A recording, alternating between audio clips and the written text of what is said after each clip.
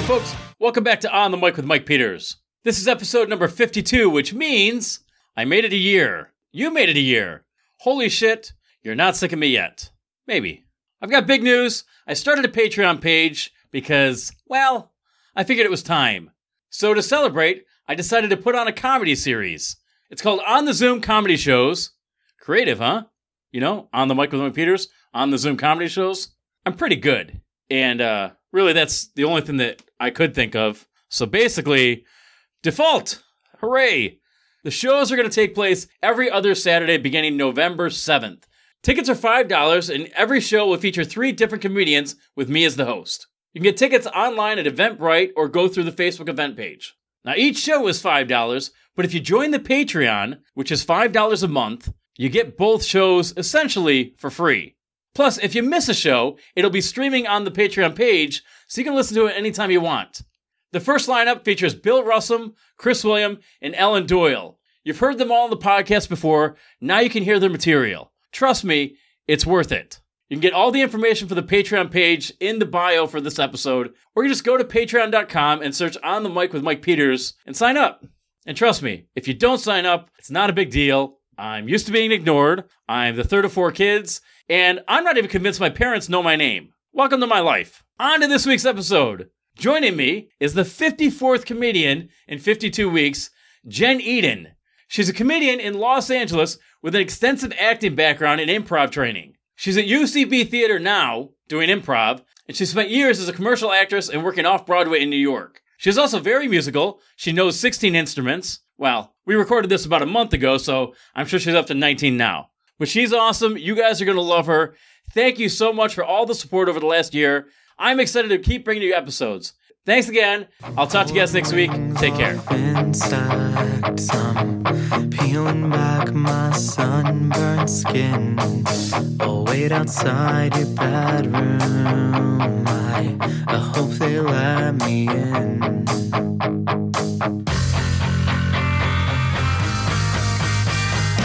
Well, thank you so much for doing this. It's nice to see you again. It's nice to see you too. I'm really, really glad you asked me. I'm glad to be here. Well, it's funny. Like, part of the reason I like doing all these Zoom shows is that you get to meet people from all over the place. And are you from LA? I know you're in LA now. I'm from Albuquerque, actually. And then I moved to New York City and then LA. A buddy of mine sold meth in Albuquerque. So made it and he sold it. You might have met the guys, I don't know. But yeah, I'll bet you anything. You're sick of hearing about Breaking Bad. No, it's so funny. Actually, my parents, my grandmother, God rest her soul, it was her favorite show ever. Really? Yeah, she loved it. And my parents she moved in with them and they had to get cable just so she could watch it because she loved it so much.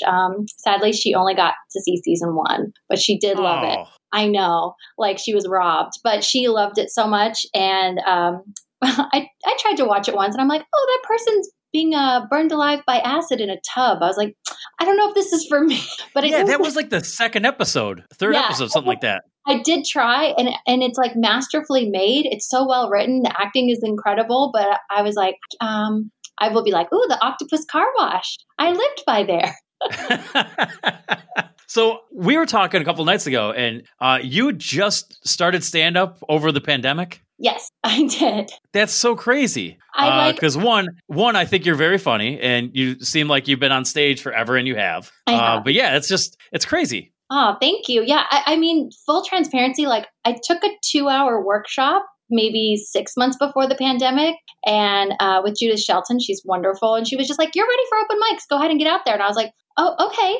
And I did a couple of open mics and in person. Like I did the Fourth Wall mic out here in LA, and I did the Tao Comedy Studio. That was my first open mic ever, and it was all ladies, which was pretty cool. It was a great first place to like do that. And then I got a little discouraged when I went to some of the other mics. I was like, I don't really know what I'm doing, and I kind of put it to rest, like with barely any effort. I was just like, okay, back to improv, back to all the other things that I was doing. And then during the pandemic, I started taking stand up. I was slated to take in person with Lisa over at Pretty Funny Women. And we just kept waiting to be able to open up her studio week after week. And finally she was like, do you ladies want to just try it on Zoom? And we were like, yes. And that's really where my journey started. Like really started reading more.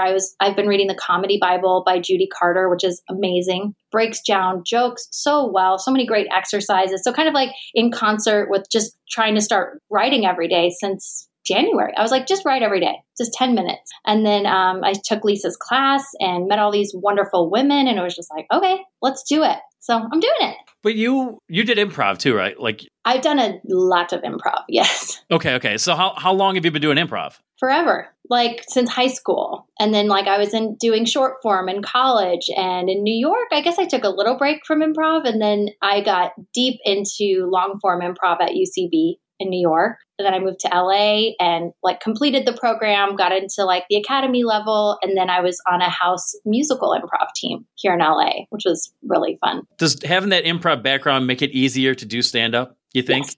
Yeah, I do. I'm really, actually, I had my first headlining gig last night, which I was like super excited about. And I joked around on Zoom because I was like, I just equate it to running with weights on at a high altitude. It's harder on Zoom to perform for people because you're always waiting and like, did they hear me? Did the cameras freeze? And sometimes, no, the cameras didn't freeze. It was just not funny. That's the worst.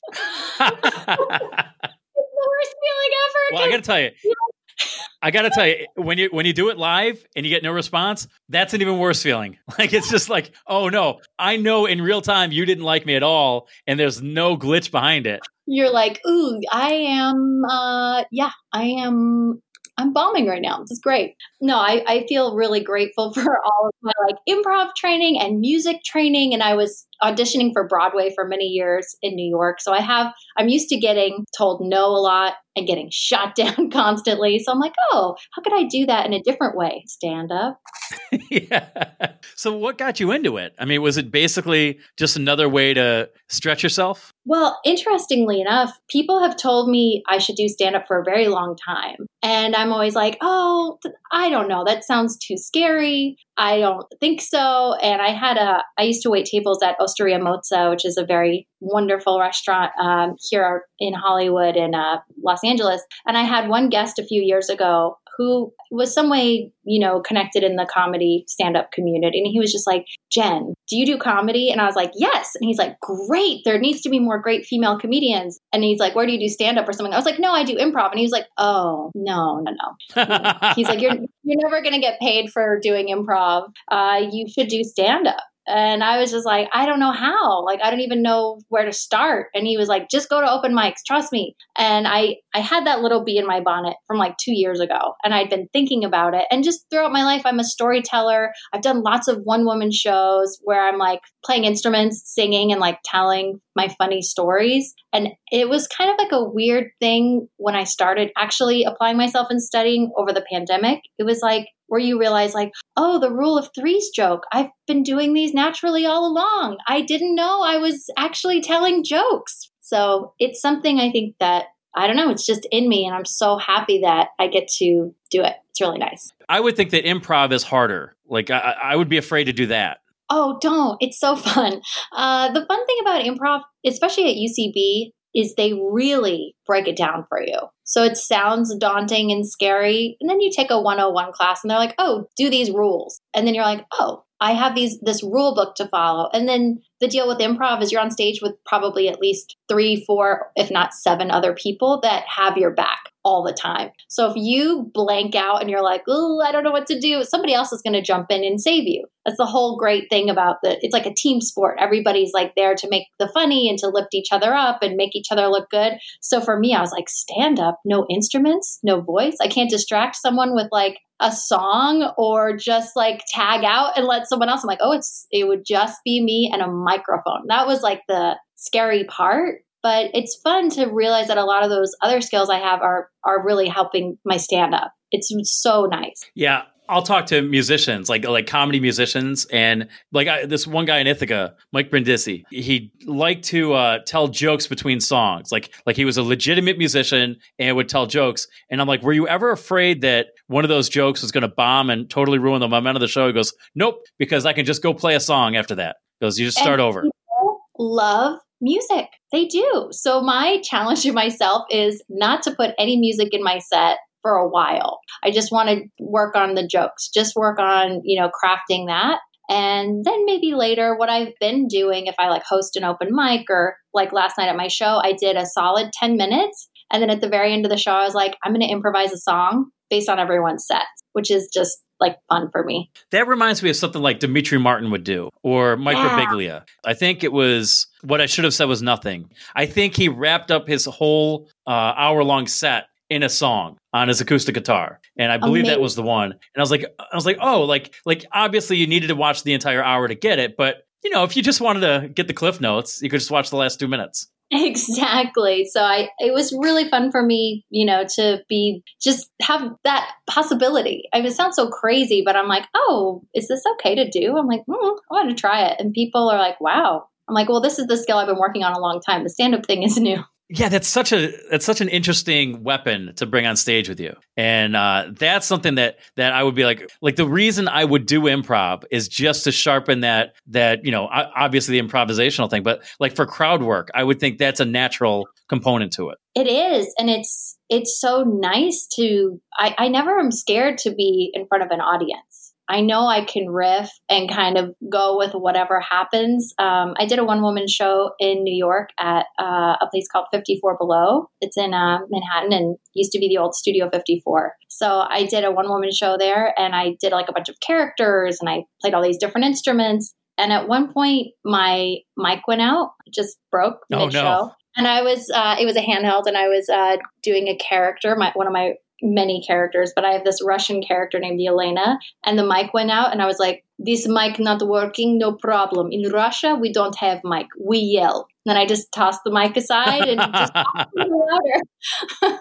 Well, that'll definitely suit you well on stand-up, because I've almost been part of no shows where everything's gone perfectly. Like something is going to be fucked up. So I'm really excited to see what it's going to be like live, like not that Zoom isn't live, but on stage, real time, I'm excited to experience that. I'm hoping to get, I feel like we're having a few outdoor shows in LA, just start to quietly like drive-in shows and stuff, just quietly popping up. My guess is that for you, you're getting reps in there. And that's why I kind of want to talk to you, because you're obviously very nice and funny, but it's just a different situation, like a scenario, because you're starting on Zoom. Most people are like reluctant to get into Zoom because it's not the same, but now you're kind of going out in the opposite direction. I think what you're going to find is that, the gratification is more instant. So that's good. Hopefully. I mean, it should be. But I think what you're going to find is that you're going to find new friends and a new circle of just, peers and coworkers. That's what I think you're going to take from that. Yeah, totally. I made a goal this week. I was like, I'm going to do 5 open mics, and it's so much fun. Every mic, I just wind up meeting incredible people, like when I met you, I was just like, wow, this guy's really funny, super smart, talented. And I was so glad to meet you on that mic where we were like punching up each other's jokes, which I never experienced on a mic. Yeah. I thought that was so cool.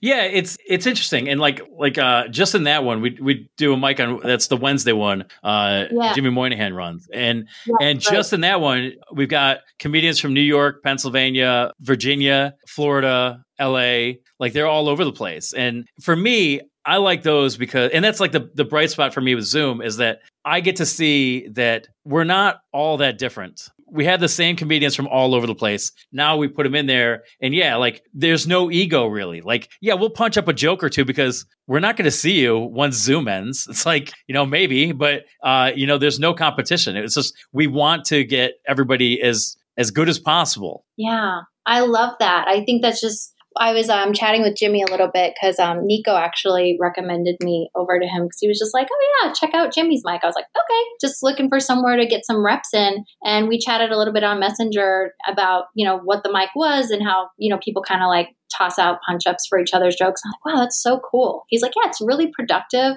And like you said, being able to do comedy with people that are in New York and Florida and Pennsylvania, wherever, just all coming together. It's kind of cool. Like this week I did a mic with a bunch of people in Arizona and, all over the place. And I was talking to my friend Christelle De La Rosa, shout out comedy bestie. We met over Zoom doing Lisa's class. Like we are going to cry when we meet each other in person because we do so much comedy and hang out so much. We love each other. But she is the genius who was like, we can go to open mics through Zoom that are based anywhere. She's like, it's kind of like going on the road. And I think that is so genius to see, how your jokes hit in different parts of the country without going on the road. Yeah. And plus it saves you a whole lot of gas. Yeah. A lot of gas and time. It's like, I just click on and now I'm with a bunch of people based out of Arizona. Cool. Well, you mentioned the time, and I started doing this podcast in like November, or I was recording in October. But what I would do is I would drive 2.5 hours to Albany and record and then drive 2.5 hours back. And I just didn't know, I didn't know how to do it remotely. So when the pandemic hit, I was like, fuck, I got to figure out a way. Otherwise, I'm not going to do the podcast. So I got Zoom and another program, and I was ready to go. And I was able to do 2 in a day with people from, LA and Albany and Syracuse. And holy shit, I don't drive anymore. I have filled up my tank like 3 times in about 6 months. It's amazing. And I'm way ahead. Like I'm like 14 or 15 episodes ahead where I would never be had I had to drive. So it's, like one of those weird perks of having to stay at home. Totally. Yeah. My car was collecting dust in the garage. I was never driving. It truly was. And so, when it came time to turn, I had leased a car and I'm like, well, I don't think I'm getting a car. Okay. So I just turned in my lease, and I live in a little area in LA called Glendale, and I live right near everything. I can walk half a mile to Trader Joe's. I can walk half a mile to Whole Foods. Any groceries, anything close that I could really, really need, I can just pick up easily. I mean, my fiance has a car, so that's fine, but I'm like, I'll just walk. I miss New York. I'll just walk everywhere, except when the sky is burning.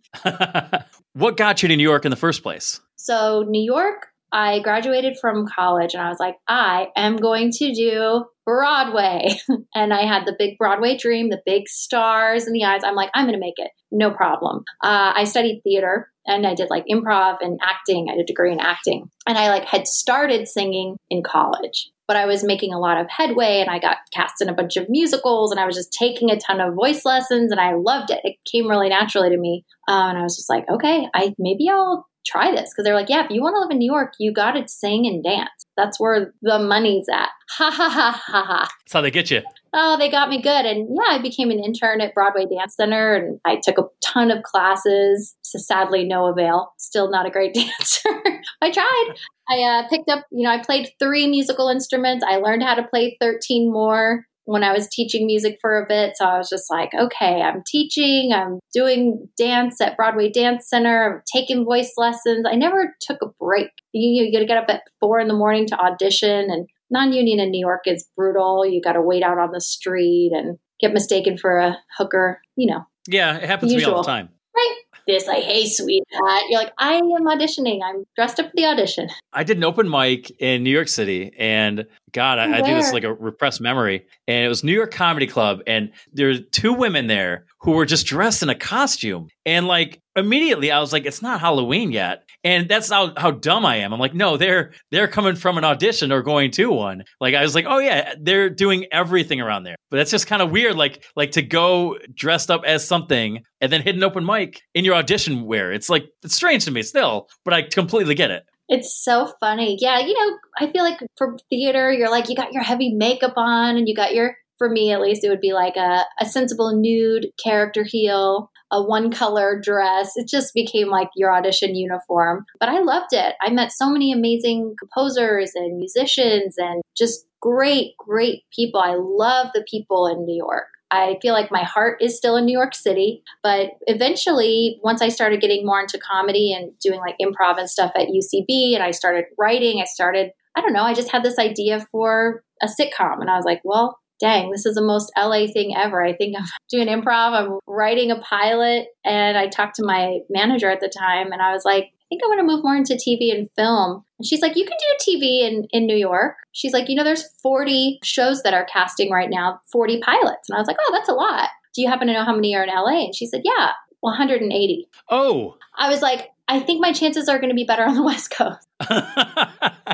Yeah, a little bit. That's 4.5 times better. Exactly. And, New York, I lived in Harlem. I lived in a teeny tiny 2-bedroom. I rented out 1 bedroom to, strangers on Airbnb. And I worked a ton. I never slept. It was like, it's a grind. It's a grind, New York City. And so, you come to LA and you're like, ooh, quality of life out here is looking good. How long were you in New York? 12 and a half years. Oh, wow. Yeah, I still love it. I never thought I would leave until I had a friend getting married in San Diego. And my manager was like, just pop up to LA and see what you think. And I came up to LA and I was like, oh, no. Darn it. This is wonderful. I was not expecting this. I was hoping as a New Yorker just to hate LA like I was taught to by way of never going, just for no reason having hatred. I'm like, ugh, palm trees, yuck. They don't know what real art is. Well, I went to San Diego for a week and I never wanted to leave. And we got up to Anaheim. That's the closest we got to LA. And they're different towns. I understand. Oh, yeah. But we wanted to get to LA and I swear, like that's where I was going to move eventually. And I ended up moving back to Binghamton, which honestly is not like LA at all. I mean, not even close. But I've never been there still, and I want to go desperately. Oh my gosh, Mike, I think you would enjoy it. There's nothing not to enjoy. I know we're in pandemic times, so things are bizarre right now. But the comedy community, like the improv community, has been so welcoming, so many awesome people. And then just even like through Pretty Funny Women, getting to know all these awesome comedians and women and like Flappers and doing shows at Flappers and meeting all the awesome comedians over there. I'm like, wow, this community is so inclusive and kind. And then the weather is like 95% of the time amazing. And then you have fire season and you're like, this sucks. But mostly right. It's beautiful weather. I just feel like there's so many opportunities here. And then you're like, hey, friend, should we film something? It's like, yeah, okay. And you just do each other's sketches. Or New York definitely has the collaborative vibe, but I feel like everyone's so burnt out. And I couldn't speak to the stand-up scene there. I have a few friends doing stand-up there. I would love to do some open mics in person there, some, post-apocalyptic time. I don't know what it's like, though. I've only done a few, and like 2 years ago, maybe 3 years ago, and they were fun, but you got to go in there knowing what to expect because you're only going to get like 3.5, 4 minutes. It might cost you $3 or $4 to do it. And it's at a bar. Some of them are at a bar where nobody pays attention. There's usually like 20 people on the list, 25. So, I mean, if you know exactly what you're going to get, that's fine. But if you have expectations of it being this great thing, you're probably going to be let down. But it's productive, and it's definitely a way you can get 5, 6, 7 mics a day. That's amazing. Yeah, I did have I did see one open mic at the Prickly Pear in the West Village, which was kind of the vibe of it's just comics. Nobody's really listening. People are getting up doing their 3 to 5 minutes supporting a friend, and I was like, okay. All right, Prickly Pear, I see you. I think that was the name of the place. Grizzly Pear, probably. Grizzly Pear, yes. I was like, Prickly Pear, that's Jungle Book, I think. Fair enough, same thing. Doesn't matter. I'm like, this is only like 8 years ago. Remind me. So how long have you been in LA? 3 years. I just hit my 3 years. Does it feel like home? Sometimes. Yeah, it's weird. There's like a lot of stuff to love about Los Angeles and a lot of people I've met that I have connected with. I've been really lucky. Doors just feel like they open a lot easier here. Like I got commercial reps really quickly and I love them. I'm with NTA, shout out. Woohoo. Yeah. I've just been lucky. Like they send me out and I book pretty consistently and I get, put on a veil pretty consistently. And it's like, oh, wow. Like in New York, you kill yourself to get, in an off-Broadway show where they're like, and you're going to get $275 a week. Don't spend it everywhere. And you're like, okay, I'm just going to dip into the old savings to do this show every time. But LA is like a really magical place if you have like that East Coast work ethic and you're willing to work hard and just grind. Because a lot of people in LA, it's beautiful here. You don't have to grind. Like people have nice homes. People have like a higher quality of living. So I think they're like, oh, well, we'll just go to the beach or we can like go swimming or we could go camping. There's like a lot more beautiful things like for relaxing that LA offers. But I think ultimately, like, my heart is in New York for sure. Do you feel like starting in New York gives you an advantage because they're all just waiting and you're like, no, fuck you. I'm going to get in front of you. Like, I don't have time to wait. I got to get moving. Yeah, totally. The great thing about New York is it just gave me this great work ethic and tons of training. You know, you mentioned like, oh, you're very comfortable on stage. I'm like, yeah, I've done so much work on stage between improv and my producing tons of my own shows in Manhattan and just performing in plays and whatever. So that I came to New York with an education from college, right? And I was like ready to work hard, but I don't think I really knew what that meant. I trained a ton. The 10,000 hours, no problem. I've got it. I've got probably 10,000 hours of voice lessons under my belt. You know, I did a lot of training. So then to come to LA with all this training and all this knowledge and all this like passion and excitement for the craft and the business, it's been serving me really, really well. And my favorite people to meet in LA are former New Yorkers, because it's just like, we've both been through a war. And it's like, what streets did you live on? Which exact one? You know what I mean? And then you got to be like, which years? Yeah, I was there those years. It's like, remember that blackout? Yes, I do. It's like you're just sharing battle scars. Exactly. That's definitely the vibe whenever you meet someone from New York. You just know, because I will say this, New York is the greatest city in the world. It is. It's the greatest city in the world, but it'll chew you up and spit you out, and it'll teach you a lot. You know, I just heard you say New York is the greatest city in the world, and all I could think was Hamilton. Like, that's it. Like, my mom has got me hooked on this show, and I'm programmed. Yeah.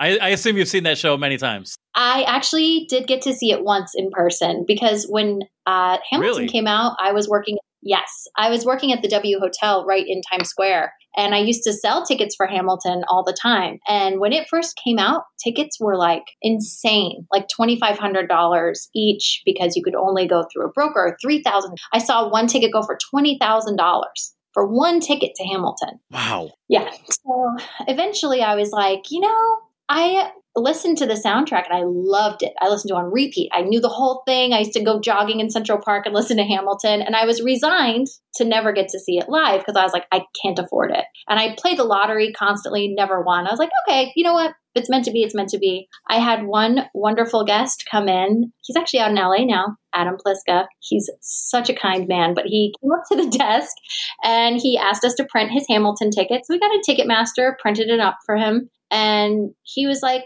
oh, Jen, right? I'm like, yes. He's like, I have an extra ticket. Did you want to go? And I was like, what?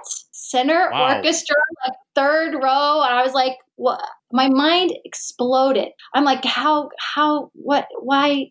And I was flabbergasted. And he just said like, oh, I just like to do, nice things and, pay it forward. So he's like, I know you're going to make it. Cause I was like, I'm an actress and I love Broadway and this is like my dream. And he just said, just pay it forward. I know you're going to make it, and just pay it forward when you're in my position. And it was one of the kindest things anyone has ever done for me. It was so nice. Have you paid it forward yet, or are you still waiting on that? Well, I'm waiting to be famous, but yeah, I try. Okay. No, I do try to always pay it forward, whether it's just, supporting other comedians or actors or artists. Like, I get a lot of joy out of supporting other people's endeavors. So whether it's an improv show or whatever, that's my way at this level. That, or, mentoring someone if someone has questions or they want to know about something, like, I'm always about it. And that's how I can serve at this level. And, once I'm a fancy, celebrity, or if I come into whatever money through, hopefully, my artistic endeavors, to be like, oh, yeah, of course I'll help you with such and such a thing. Or, yeah, why don't you be my guest? Why don't you come with me to the Academy Awards? Let's go.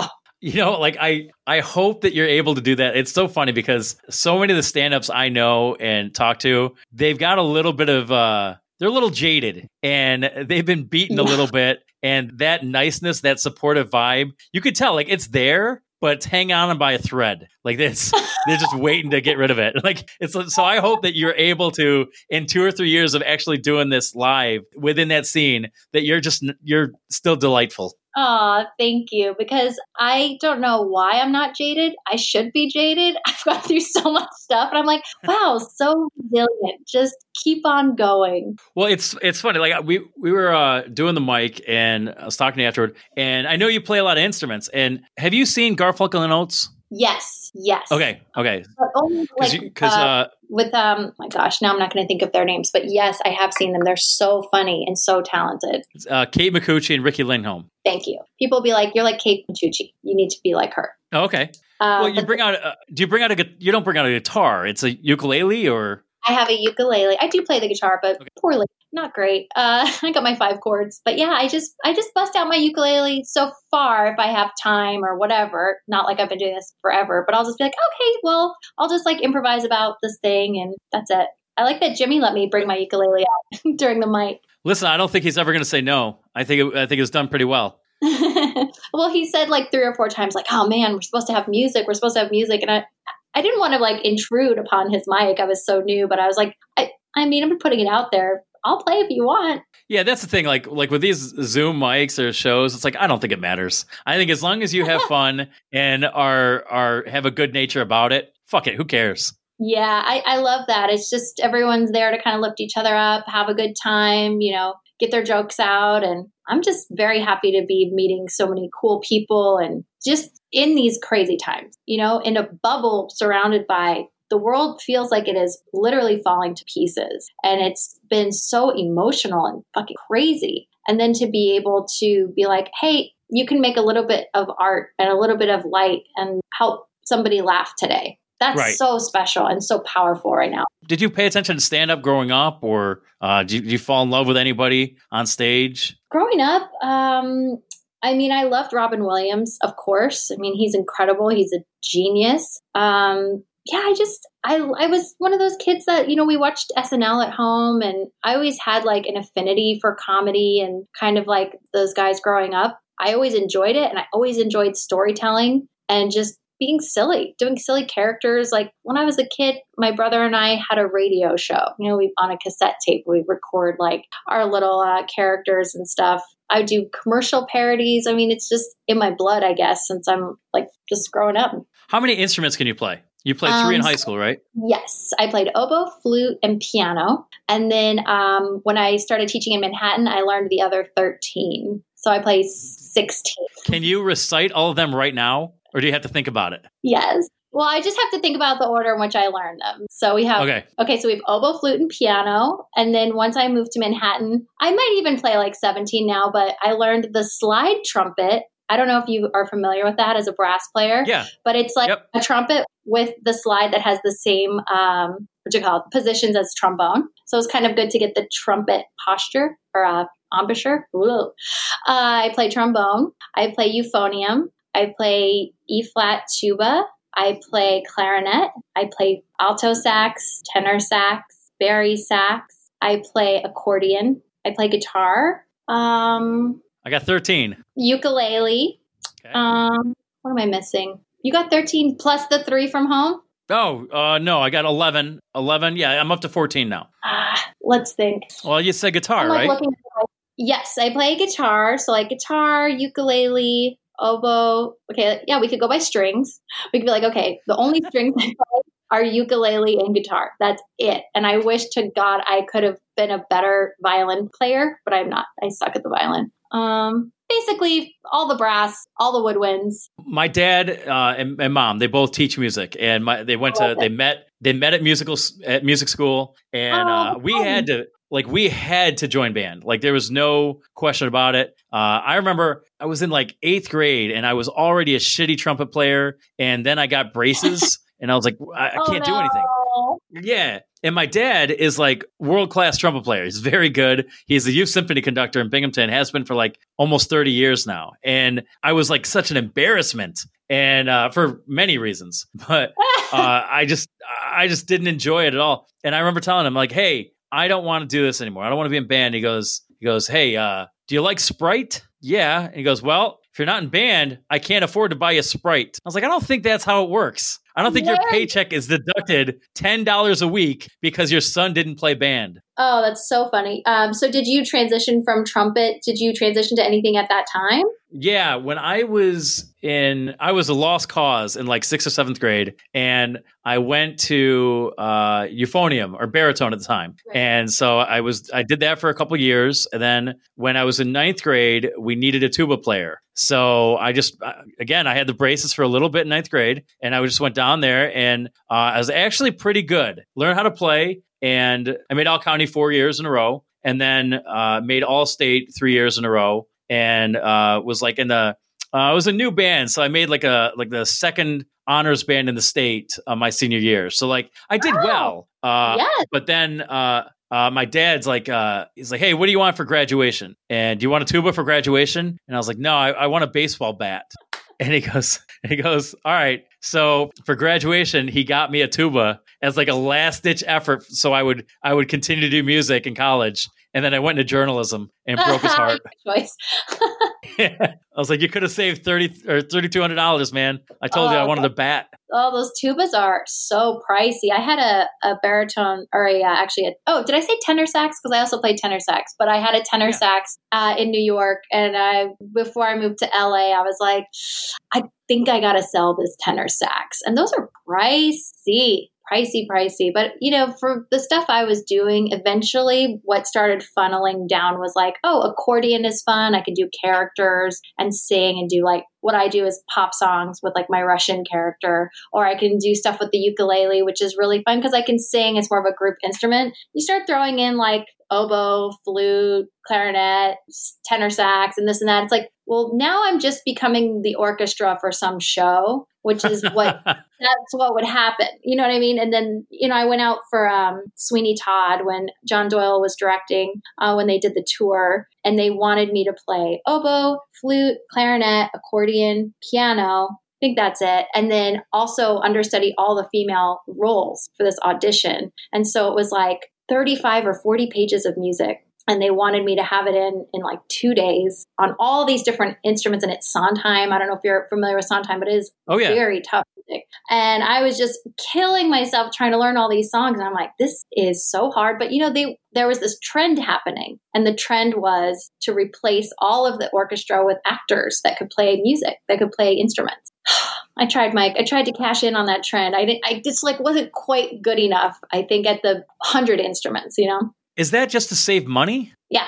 Oh, that's awful. That could be controversial. I understand that. I feel like John Doyle had sort of like a vision, but he executed it a lot. He did Company and he did Sweeney Todd and he did several other productions where the actors became the orchestra. And ultimately, that's how I got my union card for Actors Equity, was off Broadway in a play called Volpone by Ben Jonson, where they had people like me who could handle classical text and like play an oboe solo and then just pick up a couple notes on the timpani and then like move a set piece and have one line and, that type of stuff. Hey, you just added an instrument on the timpani. Well, it was barely anything. It was just some light drum roll. But yeah, sure. The timpani too. I try not to claim anything that I don't like actually at least think I could play a song like confidently on. One of my and this is how pathetic my life is, but one of my greatest achievements is that we were in band in like 9th or 10th grade, and the timpani player could not get the rhythm right. Just couldn't do it. And I'd never played drums before, but I would fuck around after school, until my dad yelled at me. And I grabbed the mallets after school and I said, my dad came out and he was going to yell at me. I go, hey, I just want to try something. And I played the rhythm right the first time. And he goes, and I still know it. And it was like, da, da, da, da, da, da, but it was like switching the drums. And my dad just walked away. He goes, yep, you got it. And he walked. He didn't tell me to not do it anymore. It's like, okay, Mike won. You're like, I got the confirmation. I'm just saying I did it. Yep. You can kick me off the drum set tomorrow, but today I ride with my timpanis. That's amazing. Yeah, I was thinking I remember being in band and our conductor was also a trumpet player and he was teaching the brass section how to double tongue, which I was explaining to my fiance today because I do a mouth trumpet, like a fake one where I just go like, oh, yeah. And then I can double tongue too, like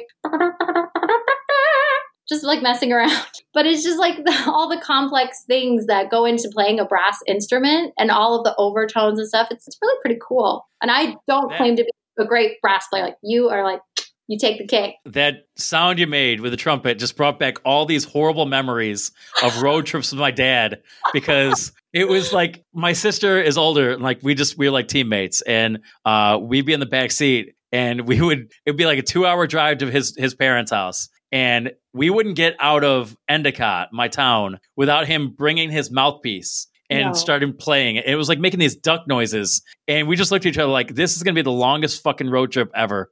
And it was awful. It was just terrible. And thank God he doesn't do it anymore. But my Lord, it was the worst. That's hilarious. You're like, Dad, please, why? Why, Dad? Why?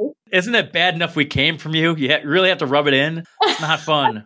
Why are you just like torturing us? Yeah, the old mouthpiece thing. I mean, they're so expensive. Good mouthpieces are very pricey. So when did you start doing UCB training? I started initially at UCB in I want to say 2012. I kind of did a couple of classes and I did like a sketch writing class. And then I got taken away. I came out to California actually to do a musical. So I did The Ring of Fire out here in California for several months up north. Played, guess what? Accordion, flute, guitar. I learned how to play the spoons. So if you give me 2 soup spoons, I could just play the spoons. That's really fun. But the washboard, I had a washboard solo. And then I got back to New York and I got my off-Broadway show and a bunch of other stuff. So I kind of had a very long 4-year gap.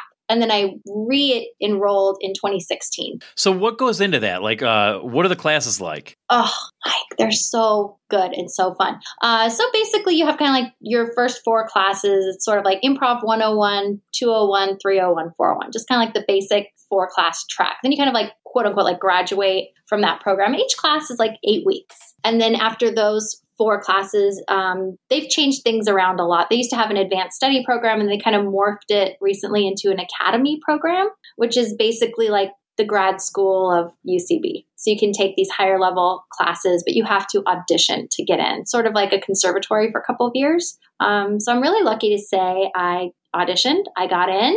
I was the very first group of people to audition on both coasts. So I was like, yeah. I'm do we get a sweatshirt or how do we do this? I was so excited. So I did get to study in the academy. And then they have lots of electives. They have character classes, which I took a character class. You can do the sketch track. So I did sketch 101, but they have 201. They have advanced sketch, which I haven't even gone all the way up in their sketch program. Musical improv, which I took every single musical improv class. It's just so fun for me. I'm glad I waited till I got through all of my, what we call straight improv. I don't know a better name, non-musical improv classes to start taking musical improv because that was coming home. I'm oh, I get to sing and have a live pianist and we get to work together and I can belt as high as I want. And it's improv too. It was very fun. Have you worked with, or did you take any classes with somebody I know? Anybody who's made it so far? Oh, gosh. I don't know. I don't think so. Not off the top of my head. I'll think about it. We'll put it in the podcast notes if I'm this person is yes. Yeah, a week after this airs, you'll be oh, shit. I'll be oh, this person, this person, this person. But I did get to intern out here in LA at the theater on Franklin, which I loved. I loved working Friday nights and just getting to see Bangarang perform. They're a really fantastic team. Just the whole Friday night lineup and, just cool people. And I loved it. I have a deep, culty love for UCB. Did you play sports in high school or anything? No, I tried. I was on a summer swim team league. And I would be okay, this year I'm going to try to swim in high school. And usually I'd be oh, I got cast in a play and I have a band concert and a National Honor Society meeting or something. It always was I never could really get into high school sports, unfortunately. Yeah, I remember doing baseball tryouts, which are fun. I mean, New York, our tryouts are inside, it's like February, early March. Cool. There is too much snow on the ground. But I remember, I had to leave and I hated it, but I would have to leave to go to a concert. And so I'd bail on practice 15 minutes early, shower, and then run to the band room and throw on my tux on the way there. And it's at one point I'm I feel bad for ditching my teammates. And the other point, I don't think I've ever felt as cool in my life as being the only athlete in the band. That was always fun. You're the coolest. What did you play? What position did you play in baseball? I played first base. I'm left-handed, so I had to be part of the infield somehow. And they're well, we're not having you pitch. You can catch all the balls that we throw in the dirt, and you can get those. So, it was a lot of fun. That's so cool. Do you ever get to play on any leagues or anything now? I was playing softball when I moved back to New York for a couple of years. Then I broke my collarbone in 10 pieces. And what? Yeah, I broke in 10 pieces playing softball, and then I got surgery a month later, rehabbed for a month, then started playing again, and then I was stretching. I played an entire month of the season in the fall, and I was stretching before my last game or my last doubleheader, and then my collarbone broke again just popped. So I played that second game. Like I played that doubleheader. I had 7 hits. I went 7 for 9 that day. So I had 5. I was 5 for 5 in the first game, and then 2 for 4 in the second game with a broken collarbone. So, and that was the last game I played. Oh, wow. You're like, I'm kind of afraid of just stitching and my collarbone shattering. Yeah, it probably wasn't the smartest thing for me to do to play right after that, but the doctors were like, dude, it was going to happen anyway. You had bacteria within the metal plate, so it was going to break. So you just kind of helped it along. So yeah, but yeah, I did get to play, but not anymore. I don't know if I'm retired completely, but it's looking that way. You're like, how can I get a collarbone brace and just be like the most badass first baseman over there? Basically, and the shitty part was, like, I broke it, and that's horrible. But there's a pop fly between first base and the catcher on the foul ground at first. I caught the ball and ran into the catcher, flipped around, and landed on my shoulder. So I broke the collarbone. It's just pulverized. But the worst part was, like, we were down 8-0 at that point in the first inning, and I went to the hospital, and the final score was like 29-4. So I broke it for nothing. And I was like, wow, this is completely worthless. Oh my gosh, that's crazy. What was that rehab like? What can you rehab?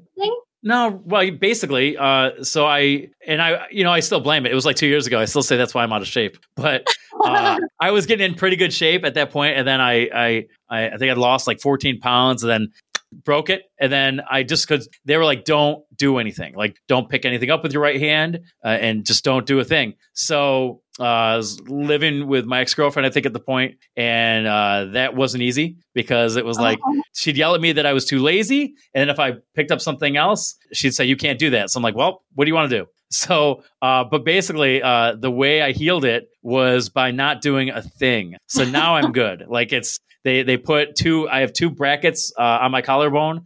I can do whatever I want now, I think, but I'm never going to be completely confident with my right hand to pick anything up. So it gives me an excuse to be lazy. Hey, you know what? Not everybody has that. That's a gift.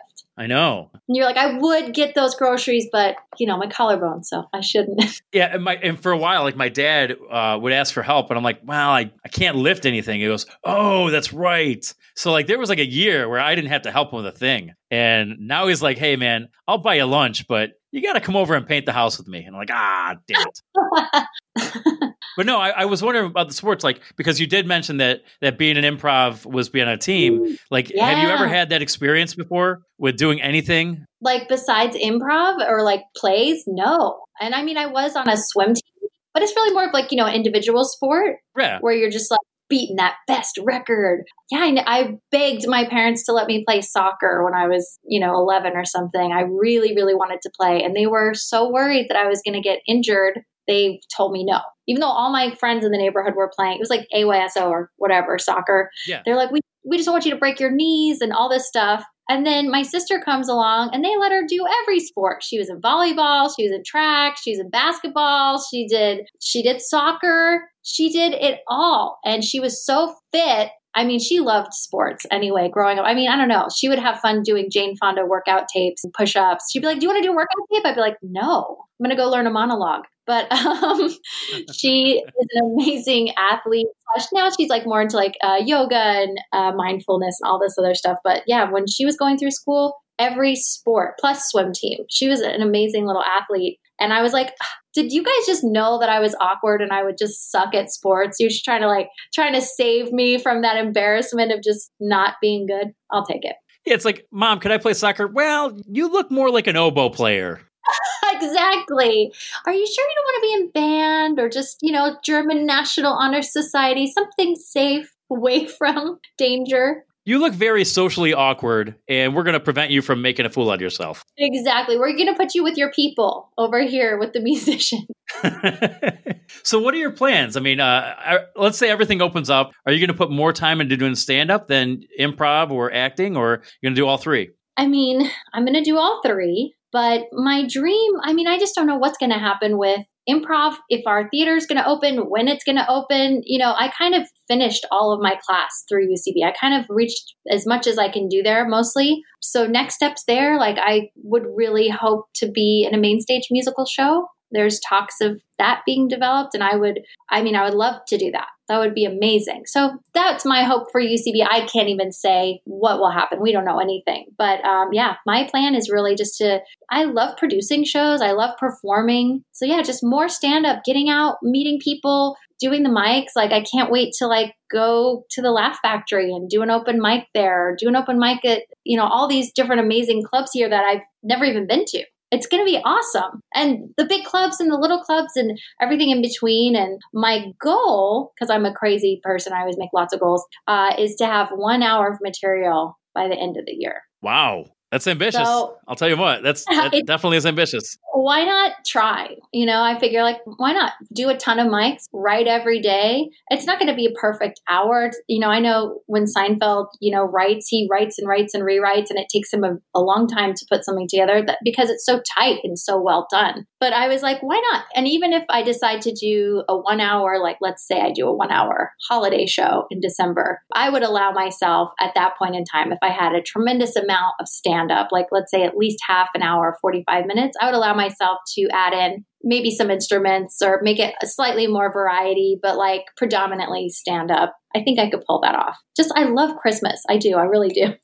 You could talk about how much you love Christmas for about 15 minutes and fill out the hour. Exactly. Thank you. I have a problem. I'm just it's Christmas. Yeah. No, I think it's super important to have goals with that. I know when I started, I just wanted to get booked, and then I wanted to headline a show, and I had I wanted to get booked by this certain person, or that club or that town. And I think that for me was very instrumental on me actually working hard, and I needed something to shoot for. Yes. That's just the deal. And in the pandemic, the only thing I can really control is what I do. So I'm okay, well, I've made a commitment to write every single day, and I'm going to commit to 5 mics a week, and I'm going to commit to X, Y, and Z. These are all things in my control that I can achieve. I don't know what's going to be open when, but I can do my own thing and be ready for when things open up. Obviously, of course, acting and shooting stuff and being, hopefully, fingers crossed, I'll be booking, more commercials and just looking to get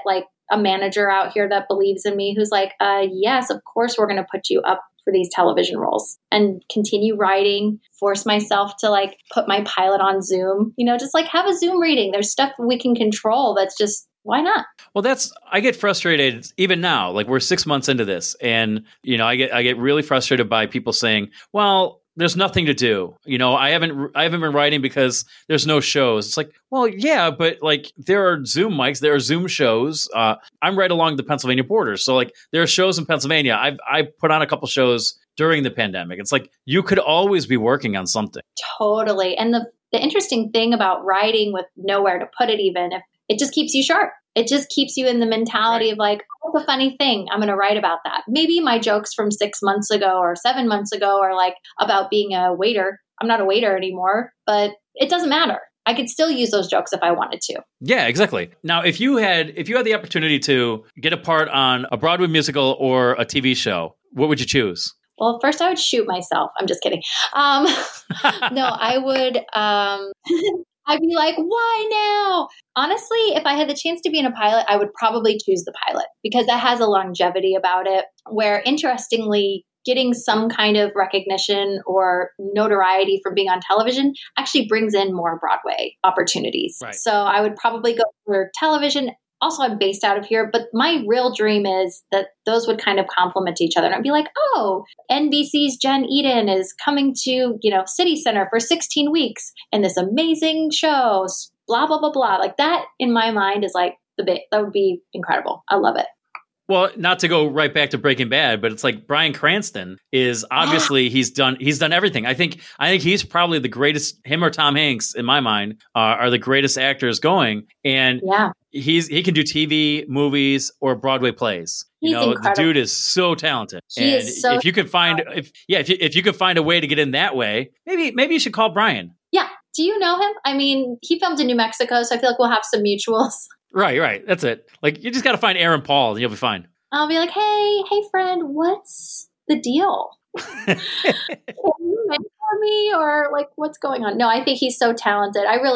I just really am in awe of people like that. And all I know is just keep doing the work. And if it feels good, and for me, if I love it and it feels good to work, and I love putting up work, and I love writing, creating, collaborating, supporting people, that feels really good to me. I don't need someone up here to be like, oh, now you're good because we gave you a job. It'll come when it comes. I know all I have to do is just keep doing good stuff, and that feels good for now. I mean, you've got that Pretty Funny Woman show. Do you feel like you've got a lot of pride in helping to elevate the women around you, like kind of expose them to what you're doing? Yeah, totally. I feel really grateful during this pandemic to be in a community with just hilarious, amazing women. And it's definitely, one of those things as a comedian, whether it's improv or in stand-up, there's just not a lot of female presence. So it's awesome to be able to lift up other female voices, whether it's, performing I was able to headline my first show last night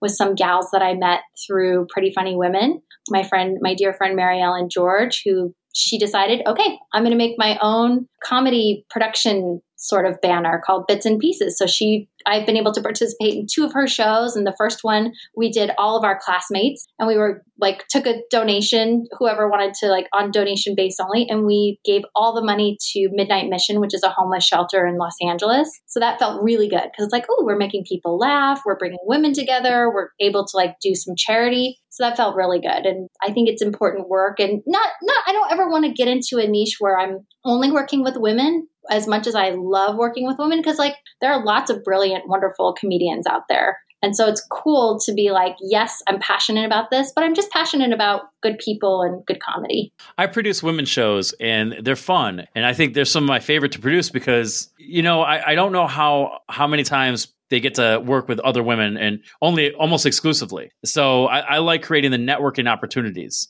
So I think that's a really cool benefit. Also, the crowds I usually get for the women's shows are so much better because they're predominantly women who I believe listen better and are in for the show.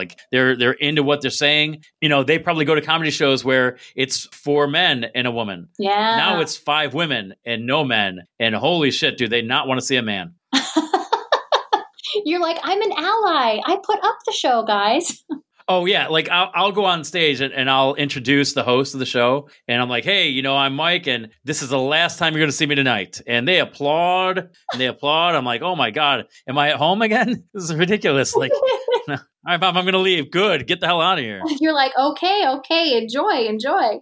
Have you, maybe this is probably unfair to ask about stand-up, but do you have a worst set in mind, a worst show you've ever been? You could improv, you could do Broadway or, musicals, anything. I would say when I first did a couple of those open mics, I did a mic at the Fourth Wall, and I feel it was sort of I was the only woman. It was all men. I didn't really know what I was doing. And I kind of got up there and I was just I think it was just so terrifying to not have the confidence of having just any experience in stand-up. And it was really scary. And I had a couple friends actually show up to support me just because I have amazing friends. And I had to remember now, if I'm confident and I tell a story that's not hilarious, but if it's kind of entertaining, nobody's going to be boo, that was awful. They'll just be oh, she's okay, she's kind of quirky and kind of funny and told these stories. That was fine. So that was tough for me because I'm used to having super highly polished stuff that does really, really well. So that was a little tough. And I guess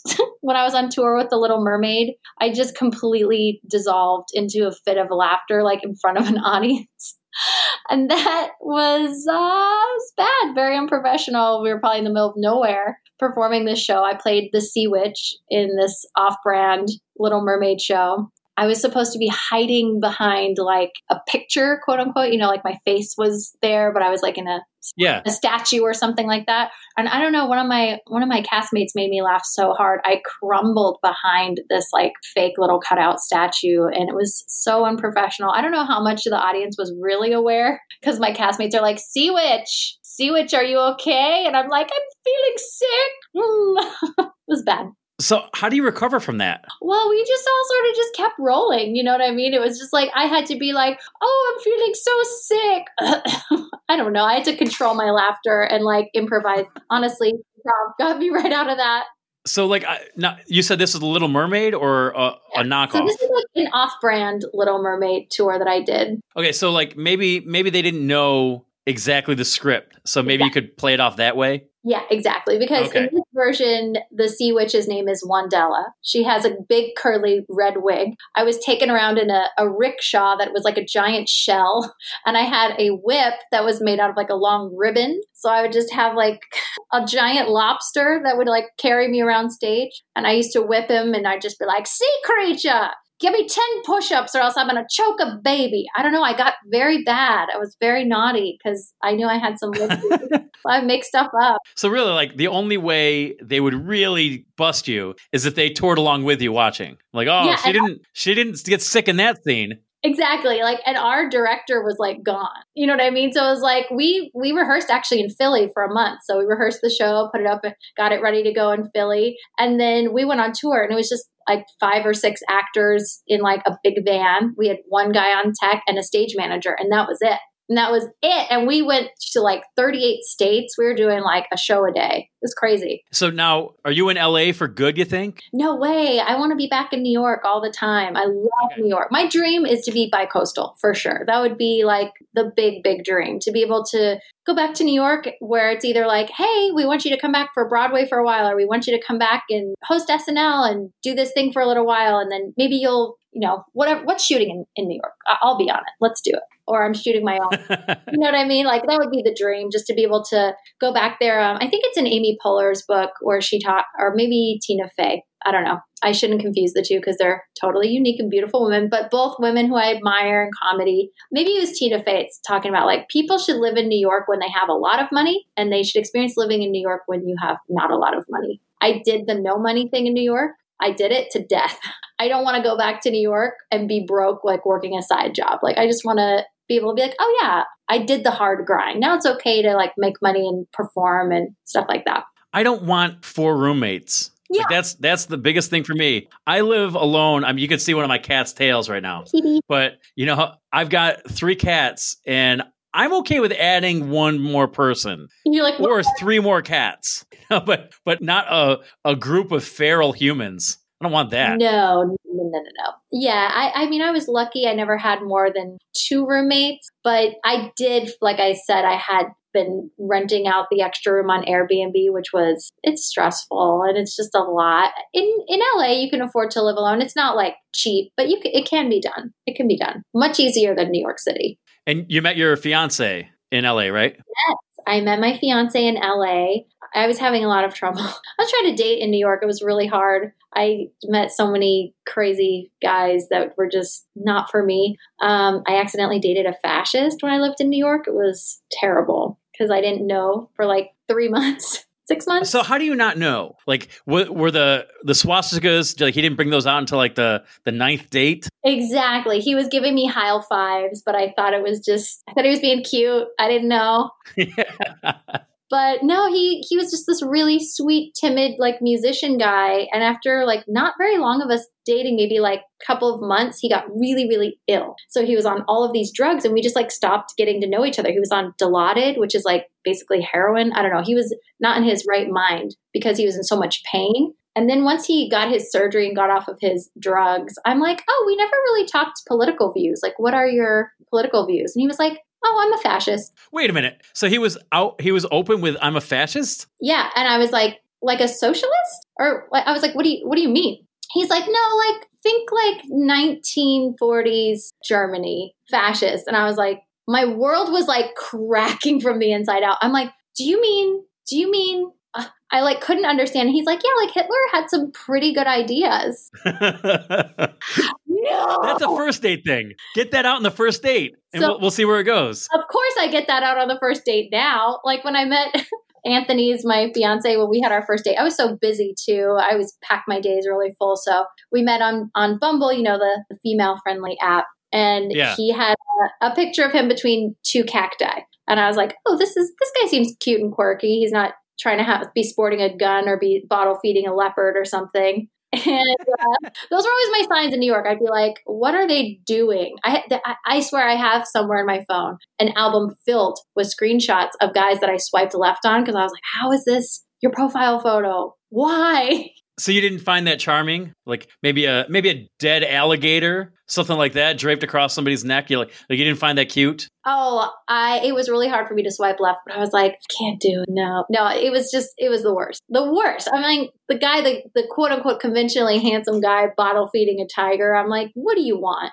What are you trying to get from me? Right. You're an evil manipulator and I don't like you. But yeah, I definitely was trying not to be jaded. I was like, okay, be open to love, be open to love. And so I used to just schedule dates in kind of like appointments. I tried not to get too emotionally involved beforehand. So we met online and I thought he was cute. It was like a quick exchange. He's like, oh, I'd like to take you out. I'm like, okay, sure. I have availability in 10 days between 2:30 and 3:30 p.m. In Hollywood. Sounds romantic. He was like, oh, okay. I'm like, and if you could meet me at Eat This Cafe, because that's between my 2 rehearsals, that would be ideal. And he's so sweet. He's like, okay, yeah, I'll be there. And he did. He showed up, but we didn't confirm, right? So we met online and then the conversation stopped because I was like, oh, I have a friend in town from New York and blah, blah, blah. Anthony was in his mind, like respecting me and like giving me space to like, and like trying not to be needy. But when I realized it on the day of the date, I'm like between an improv practice and some other appointment, I'm like changing into a cute shirt for our like lunch date. And I'm like, he didn't confirm with me. I didn't reconfirm with him. I'm like, he's not coming. There's no way he's coming to meet me for this 1 hour date. I was like, you idiot. Jen, you could have been doing work right now. So then I messaged him on Bumble, just like, hey, are we still on for today? Didn't hear anything. I was like, well, that's over. He's not coming. I already started beating myself up, went in, ordered a salad, resigned to die alone, sit down at the table, start eating, and he walks in, still 15 minutes early for the date, mind you. And he's like, hey, I just saw your message. I didn't want to come in too early, but I was here. And I'm like,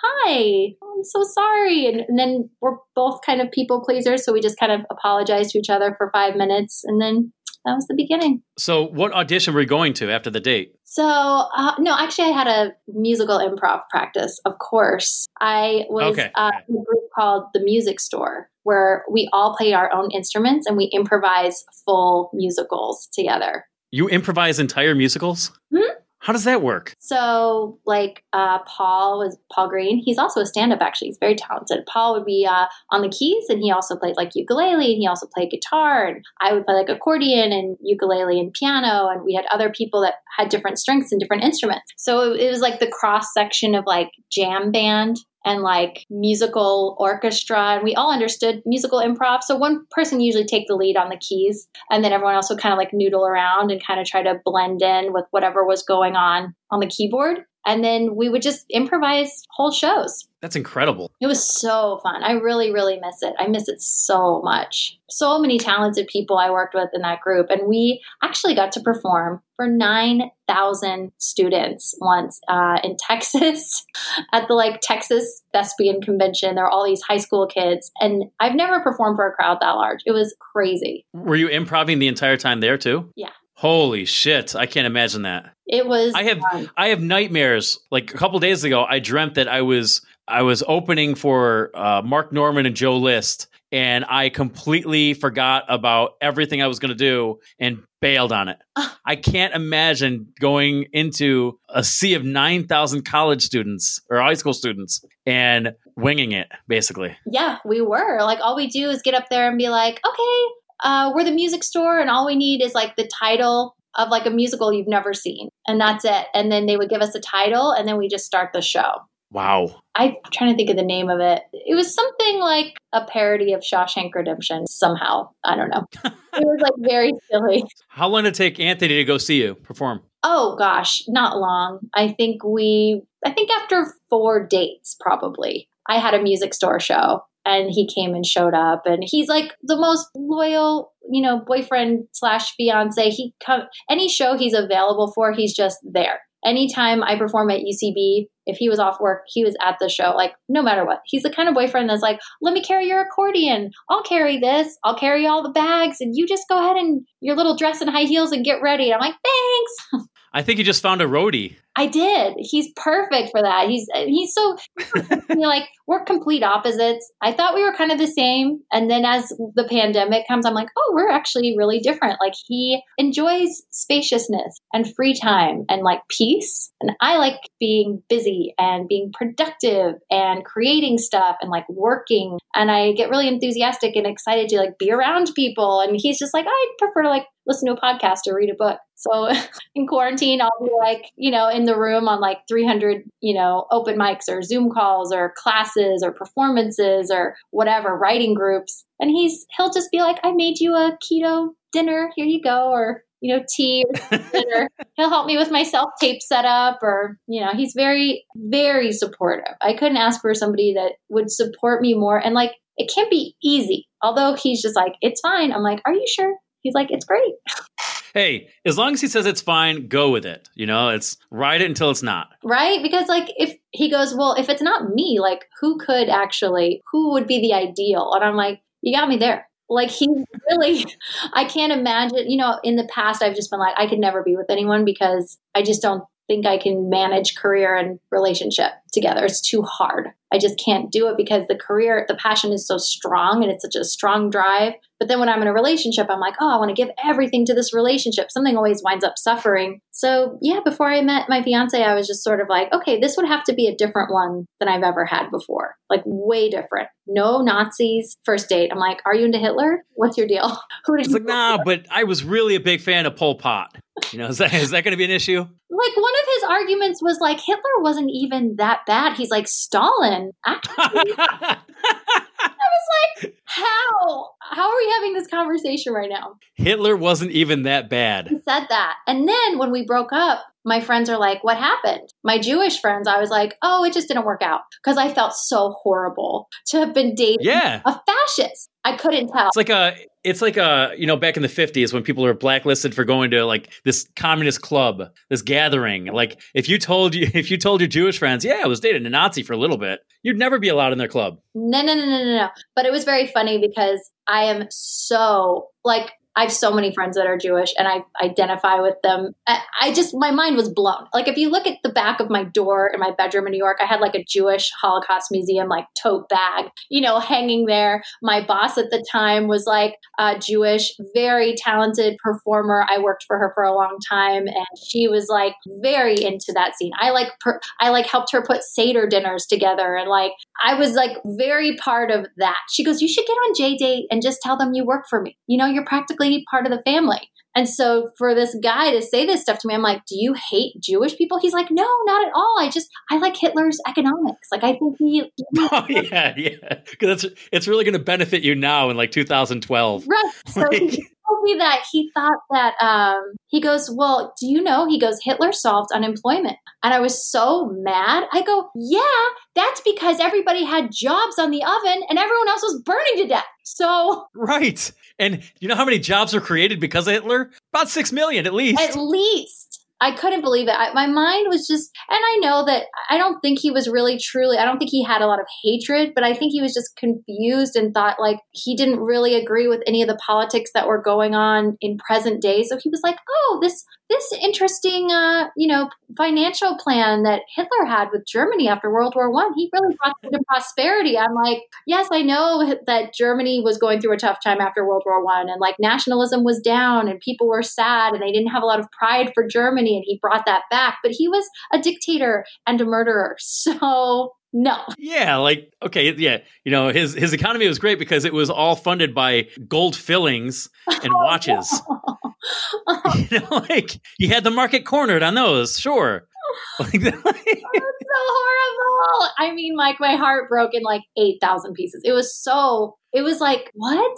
Like people, when he was sick, I was with him when he was sick for like 4 or 5 months, just really, really, really. Oh man. And people be like, oh, is that your husband? I'm like, oh no, we're just dating. We did not know each other that well, but I just went into like wife mode. I'm like, oh, I'll just, we'll just ride this out and get to know each other on the other side. Little did I know.